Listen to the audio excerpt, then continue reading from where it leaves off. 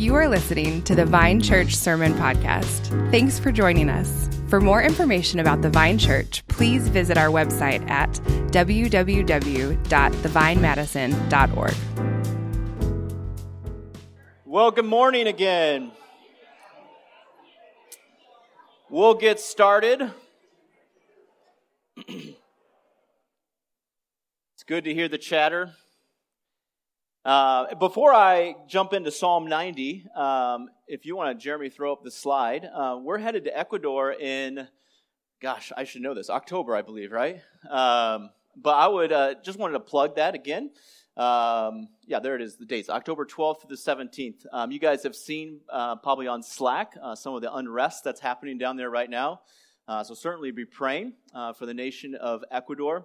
And Lord willing, this trip will still be on the calendar, but an awesome opportunity just to encourage our partners down there, Claudio and Savannah, and Justin and Laurel, and just to come alongside and to be a part of what God is doing and serving alongside them. So if you haven't been, or if you have been before, would love to invite you. I'm actually going to be on the trip and would love for you to jump in with me. Deposit is coming near, so you need to pray about it quickly, all right?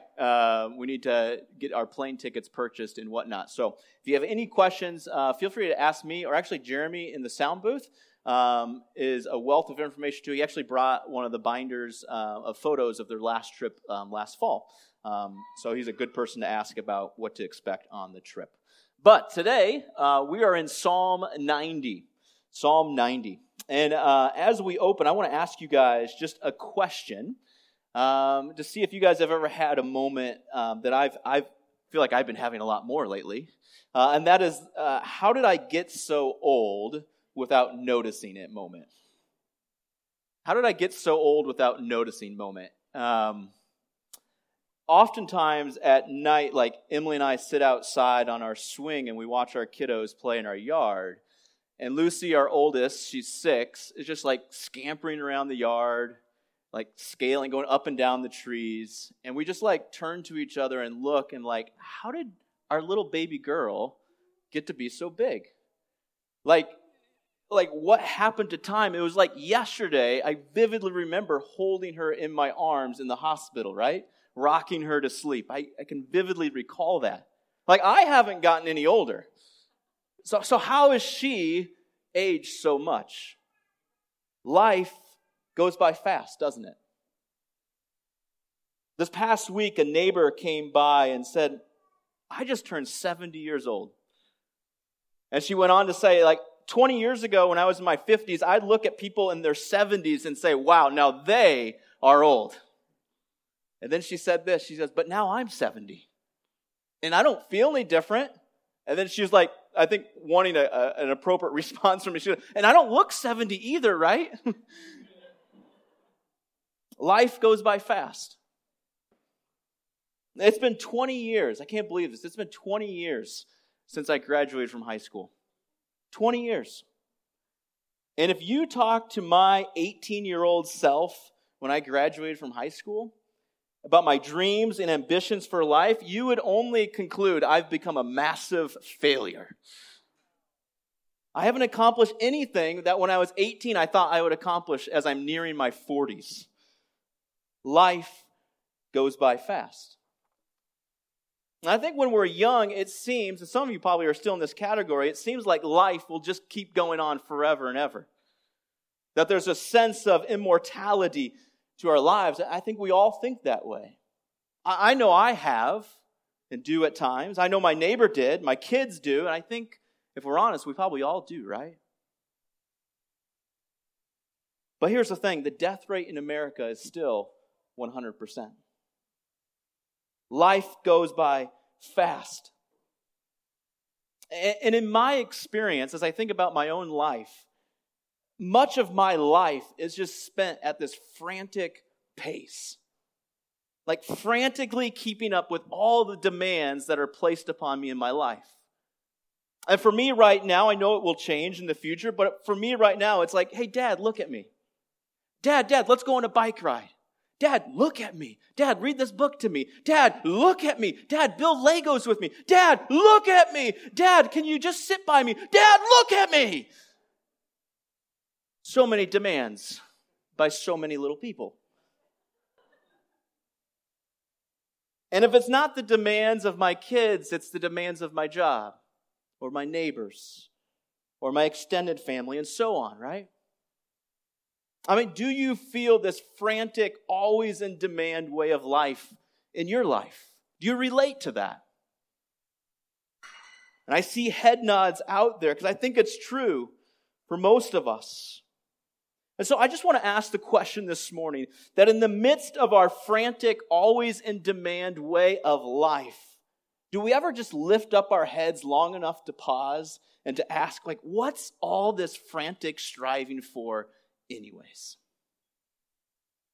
Is there really any lasting purpose to what I'm doing? Or am I simply on this like endlessly spinning wheel that's really leading nowhere? Psalm 90 that Kylie read is a psalm that's written by Moses, which means it's the oldest psalm that we have. And it captures this very conundrum of what's the point of my existence? Does my life have any purpose? In preparation this week, I learned something of the reality that Moses was surrounded by death. He was surrounded by death. Because remember, the Israelites, because of their disobedience, God said, this generation delivered out of Egypt will not enter the promised land, but will die. And we know that that was more than 1 million men and women. 1 million men and women died during that 40-year time period in the wilderness. I'm not a mathematician, but I think that's like 30,000 deaths a year. 82 a day, 1 million deaths. A horrific number of graves Moses must have watched being dug in the desert. And as Moses saw these people whom he knew, whom he lived next to, whom he worked alongside, drop like flies dead, he reflects on life. And he says in verse 10, the years of our life are 70, or even by reason of strength, 80. Yet their span is but toil and trouble. They are soon gone, and we fly away. If you've ever wondered to the purpose of your existence, perhaps the toil and trouble that you encounter, if you've ever wondered about that, Moses did too. And I believe that in our psalm, there's some answers for us this morning. And our big idea is this, that our fleeting lives only find value as we humbly live before our eternal God. That our fleeting lives only find value as we humbly live before our eternal God. Let's pray. Father God, we ask that you open your word to our hearts this morning and our hearts to your word. We need you, Jesus. We need the power of your Spirit and the power of your word to change and transform us. I pray we have ears to hear what you have for us this morning. In your name we pray. Amen. Our direction this morning is simply to follow Moses' own thought in this psalm. So we're going to see in the first few verses, Moses is going to declare the greatness of God. The greatness of God. And then largely the last part, the majority of the psalm is really then our relationship as human beings. How do we relate to this great God? So it's the greatness of God, and then how do we, as human beings, how do we relate to that God? You tracking? So Moses opens with 3 powerful declarations to God's greatness. 3 powerful declarations. We see the first one here in verse 1. Moses writes, Lord, you have been our dwelling place in all generations. Not some generations, but all generations. God has been their dwelling place. And what's a dwelling place? It's where we live, right? It's our street address. It's our home. And so God is declaring that God has been man and woman's home ever since we've been on this earth, all generations. And Paul in the New Testament, he expresses this very thought in Acts, saying, in him, in God, we live and move and have our being. You see, God exists as a home for all of humanity. And for Moses, he was raised as an Egyptian royal. Remember his childhood? And so no doubt, I imagine that he frequented the ancient tombs of pharaohs. And yet, despite the passing centuries and the years that continue to go on, the rising and fall of these great pharaohs, as mighty as they were in their time, there was God. And long before any of those pharaohs became pharaohs, there was God. God, a home, a generation for all generations of history. Moses is saying, God is the God of history. That God is the God of history. And Moses further declares, as we go into verse 2, that God is the God of creation, saying, before the mountains were brought forth, or ever you had formed the earth and the world from everlasting to everlasting, you are God. And notice as you look at these words, the order of creation that Moses speaks. He's working backwards. He starts with the mountains, before the mountains were formed. And then before the earth, before the land was formed, what? God existed. That is to say that before God created the world, before anything existed, God existed. So Moses, we see, declares God is the God of history, God is the God of creation, and lastly, leaping into the realm of timelessness, he says God is the God of eternity. From everlasting to everlasting, you are God. From the vanishing point in the past to the vanishing point in the future, God exists over it all. You know, I think most religions have a starting point, a place where it starts. But it's not so in Christianity because God has no beginning and end. God is the God of history, of creation, and of eternity. That's amazing, right? And I think it leaves you and I to ask this question, well, how in the world do me right now, how do I relate to a God like that? How do I relate to a God like that? As we go into verse 3 to the end of the psalm, I think Moses answers this question for us of how do we relate to a great God? Does my life have any purpose or significance? And so let's look at this. So I think Moses provides 3 facts in how we relate to a great God. 3 facts. 1 is that we live within God's sovereignty over us. We live within God's sovereignty over us. Look at verse 3 with me. Moses says, you return man to dust and say, return, O children of man. And it's simply to say we have no control for how long we live, do we? God controls our lives. And furthermore, Moses says, for 1,000 years, in verse 4, for 1,000 years in your sight are but as yesterday when it is past, or as a watch in the night. You sweep them away as with a flood. They are like a dream, like grass that is renewed in the morning. In the morning it flourishes and is renewed. In the evening it fades and withers. Moses is saying, even if we were to live 1,000 years, it'd be nothing to God. For 1,000 years is like what? I mean, one of the things he says is it's like a watch in the night, a few hours in time, not even a full 24-hour day. 1,000 years is like that to God. I mean, think of that. Think of all the history that has happened in the last 1,000 years.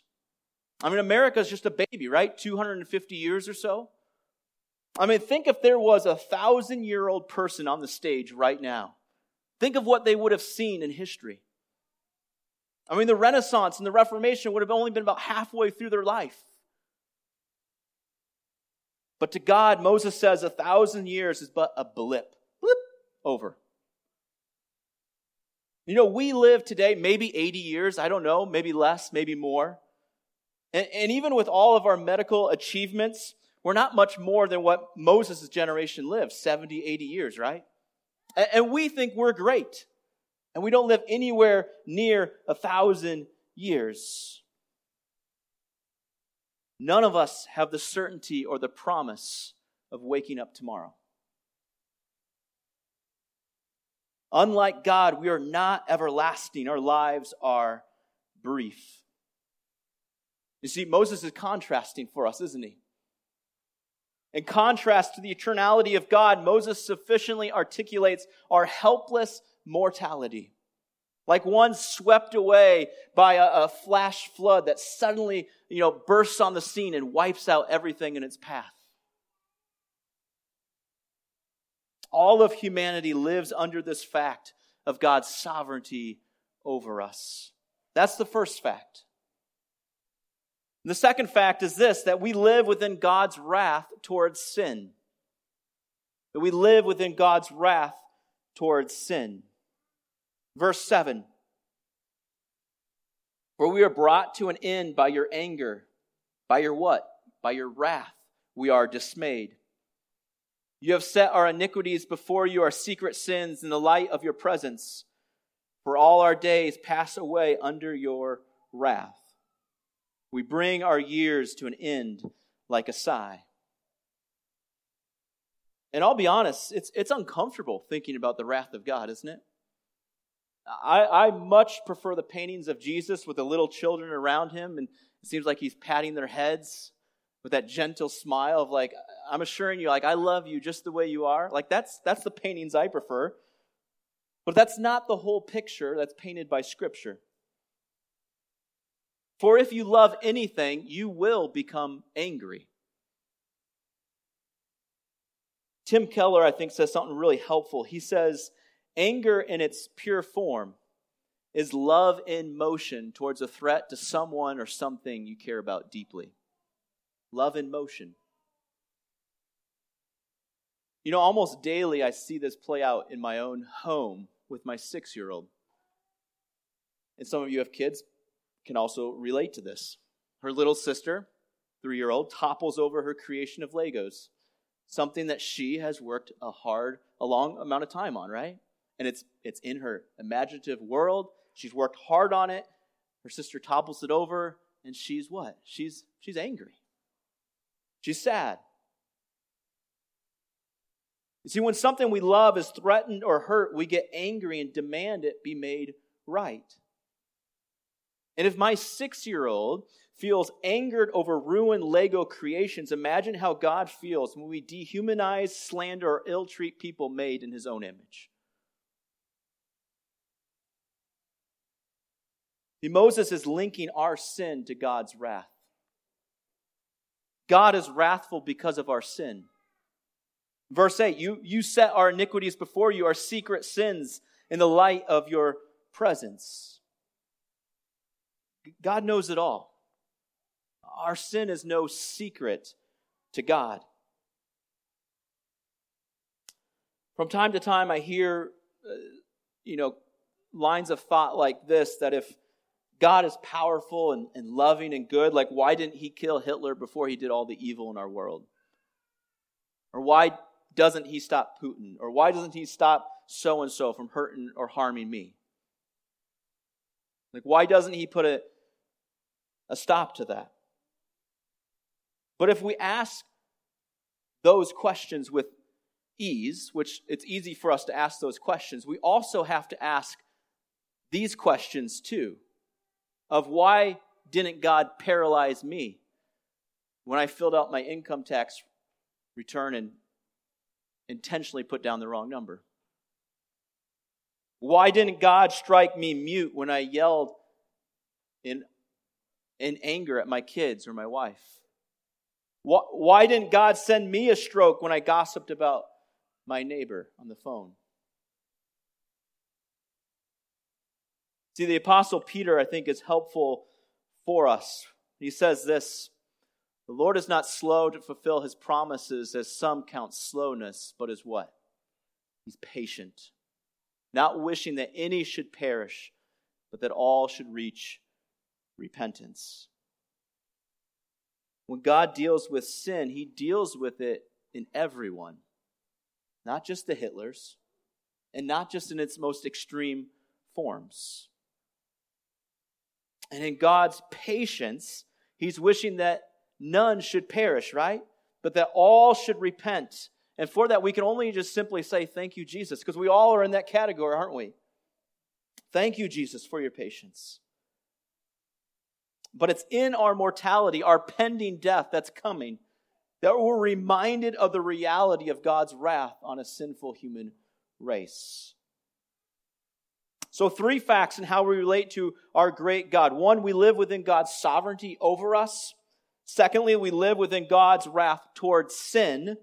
And lastly, there's good news. We live within God's love for us. We live within God's love for us. Look at verse 12 with me.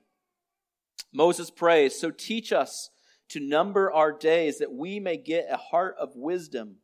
Return, O Lord. How long? Have pity on your servants." Translations, do something, God. Have mercy on me. Don't leave me in this situation. See, this is Moses saying there's a full awareness of his sinful, limited, mortal state. We can do nothing but to cry out to God in mercy, for his mercy. And I know I've wondered this at times, and some of you may as well, of like, what, crying out to God as Moses prays, you're like, what can possibly happen? What can we possibly expect God to do in those moments? Like, can God really provide lasting purpose or meaning to this temporary life that we have? So what should we expect from God as we cry out to God in mercy, for his mercy? I think there's 3 things in Moses' prayer I want you to see this morning. The first thing that we can expect to experience from God as we cry to him in mercy is 1, his satisfying love. To experience God's satisfying love. Verse 14. "Satisfy us in the morning with your steadfast love, that we may rejoice and be glad all our days." I mean, God's love is critical to our existence, right? It reverses everything. We've been wrecked, devastated by our sin and God's righteous judgment upon it, living all of our days under that judgment with the brevity of our lives always right there in front of our faces. And if God doesn't show up with his love, we're stuck in verses 7 through 10 with no hope, with the prospect of eternity without God forever. But in God, there's satisfying love. A continuous love. A love that does not change. A love that's not tied to our own loveliness. A love bigger than our own darkness that we've created. A satisfying love. I love this. A love that brings you from a place of hopelessness to a place of wholeness. What can we expect as we cry out to God? We can expect to experience God's satisfying love, but secondly, to experience God's recompensing joy. Verse 15, "Make us glad for as many days as you have afflicted us, and for as many years as we've seen evil." Some of you need to hear this morning. There is a joy that makes up for our past. There's a joy that makes up for our past. And to borrow language from the prophets, there's a joy that restores the years which the locusts have eaten. It's to look out into the field of our lives, shredded by locusts with all value having been gone. But it's to look again and to see God coming again and planting something new. And there's a new harvest coming to fruition because of God. In my own life, I gave over to the power of sexual sin for 10 years of my life. 10 years of saying I was a Christian yet far from God. 10 years of serving my own desires above God's. 10 years of wasted moments living for myself. And as much as I hate those 10 years of the foolishness that I chose, there's also a deep joy. There's also a deep joy within my soul. A recompensing joy of how God restored my own hopeless and helpless life and has used it for his glory and his good. And not only in my life, but in the lives of others who find themselves shackled to the same sin, the same power, the same fight of sexual sin. And I'm not perfect in that, but this is what happens as we turn to God in repentance. Our lives are restored. Not only to a place of wholeness, but also to a place of blessing. And this is not to say that this is a promise of an easy life or a life that you desire or script out, but it's a life full of deep joy. Of joy of seeing the field of our lives once destroyed by locusts restored by the grace of Jesus. So what should we expect from God as we call out to Him for His mercy? One, His satisfying love. Second, His recompensing joy. And lastly, God's purposeful life for you to live. Verse 16. Let your work be shown to your servants and your glorious power to their children. Let the favor of the Lord our God be upon us and establish the work of our hands upon us. Yes, establish the work of our hands. And this is incredible. That no longer does the anger or the wrath of God rest upon you. It's not what this verse says, is it? It's the favor of the Lord resting upon you. And favor of the Lord really means literally the beauty of the Lord.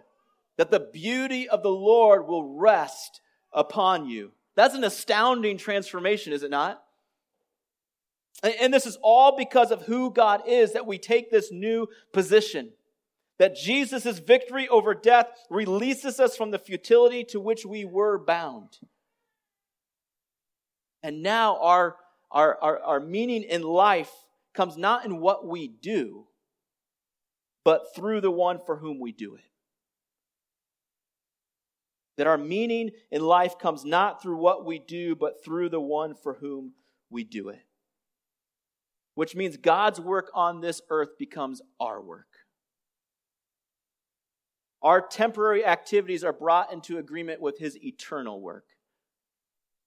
That the transitory moves to the permanent, the fleeting to the lasting. So as we live within God's love for us, what should we expect? His satisfying love, His recompensing joy, and His purpose for you to live.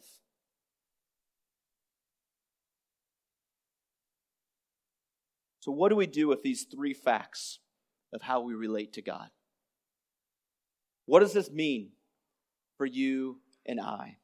I want to suggest two things, and then we'll be done this morning.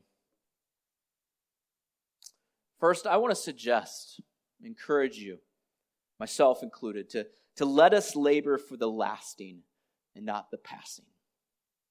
To labor for the lasting and not the passing.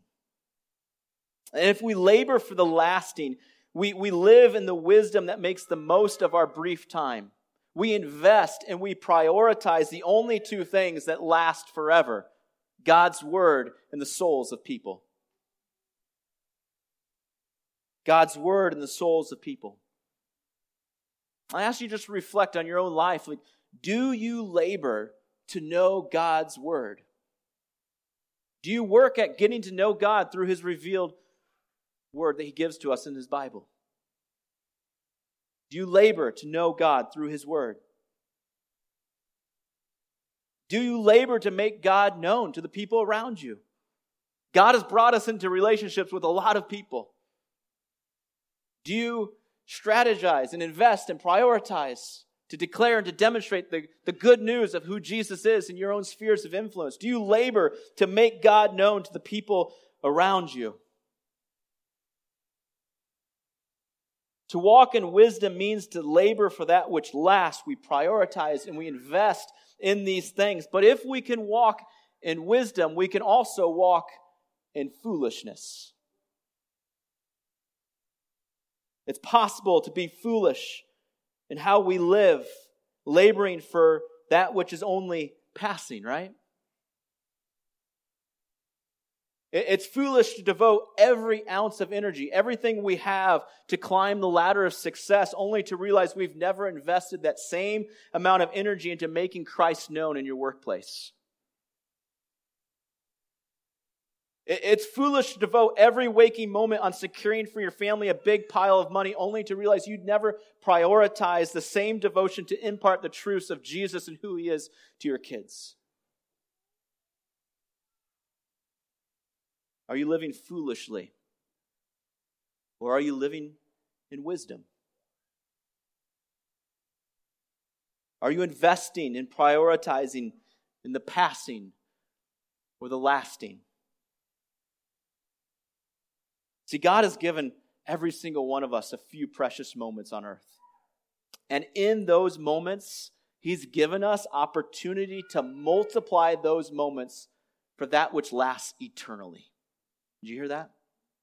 We can multiply our moments into something that can last eternally. I love how Paul says in 1 Corinthians 15, "Therefore, my beloved brethren, be steadfast, immovable, always abounding in the work of the Lord, knowing that your toil is not in vain in the Lord." The work of the Lord involves two things: His word and His people. Put your efforts there, and it's there you'll find purpose and significance of your existence. Labor for the lasting, not the passing. And secondly, I just want to suggest that we avoid the waste that comes from sinful living. That we avoid the waste that comes from sinful living. Sinful, self-willed living always results in waste. Waste in time, affections, motivations, desires. But also, our sin produces adverse consequences, which then produces even more waste in our lives. Some of you need to repent this morning. Some of you don't want me to say that. Some of you need to hear that. Moses says in verse 8, God knows our sin, our iniquities before Him, our secret sins in the light of His presence. Stop wasting your life covering your sin. Repent. And join Moses in this cry of verse 13 for God to return. Perhaps you're sitting there doubting God's desire to forgive you. Maybe God's inability. Or God's even like, I don't see why God would want anything to do with me. I want to read an excerpt from Gentle and Lowly. The author says, God's most intense love flows down to us in our sinfulness. You catch that? Yes, God has a hatred towards sin. Yet the combination of love for us plus hatred for sin equals the most omnipotent certainty possible that He will see us through to final liberation from sin and unfiltered basking in His own joyous heart for us. Jesus shed His innocent blood for you, the guilty. He went that far. He went all the way that far that you might have life. And so to borrow the words from John Piper, like, stop wasting your life. Stop wasting your life on yourself and your selfish desires and just let God love you. The Apostle John says, the world is passing away and also its lusts. But the one who does the will of God, what? Abides forever. Apart from God, we will fall under the wrath of God. And our few days on earth will pass in futility. We will be forgotten on this earth. And whether we admit to it or not, like death is coming for you and I. It's on our doorstep. So how does or how has understanding that changed how you live? Or how should your life change if you were to live it in regard to eternity? What might be different in your life if you were to live in regard to eternity? Let's avoid the waste that comes from a sinful life. Let's live in wisdom.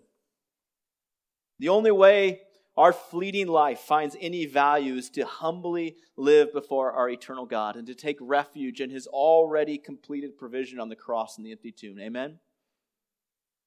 And we've been given through Jesus a satisfying love, a recompensing joy, and a life of lasting meaning as we live for Him. This is God's promise of grand love for us.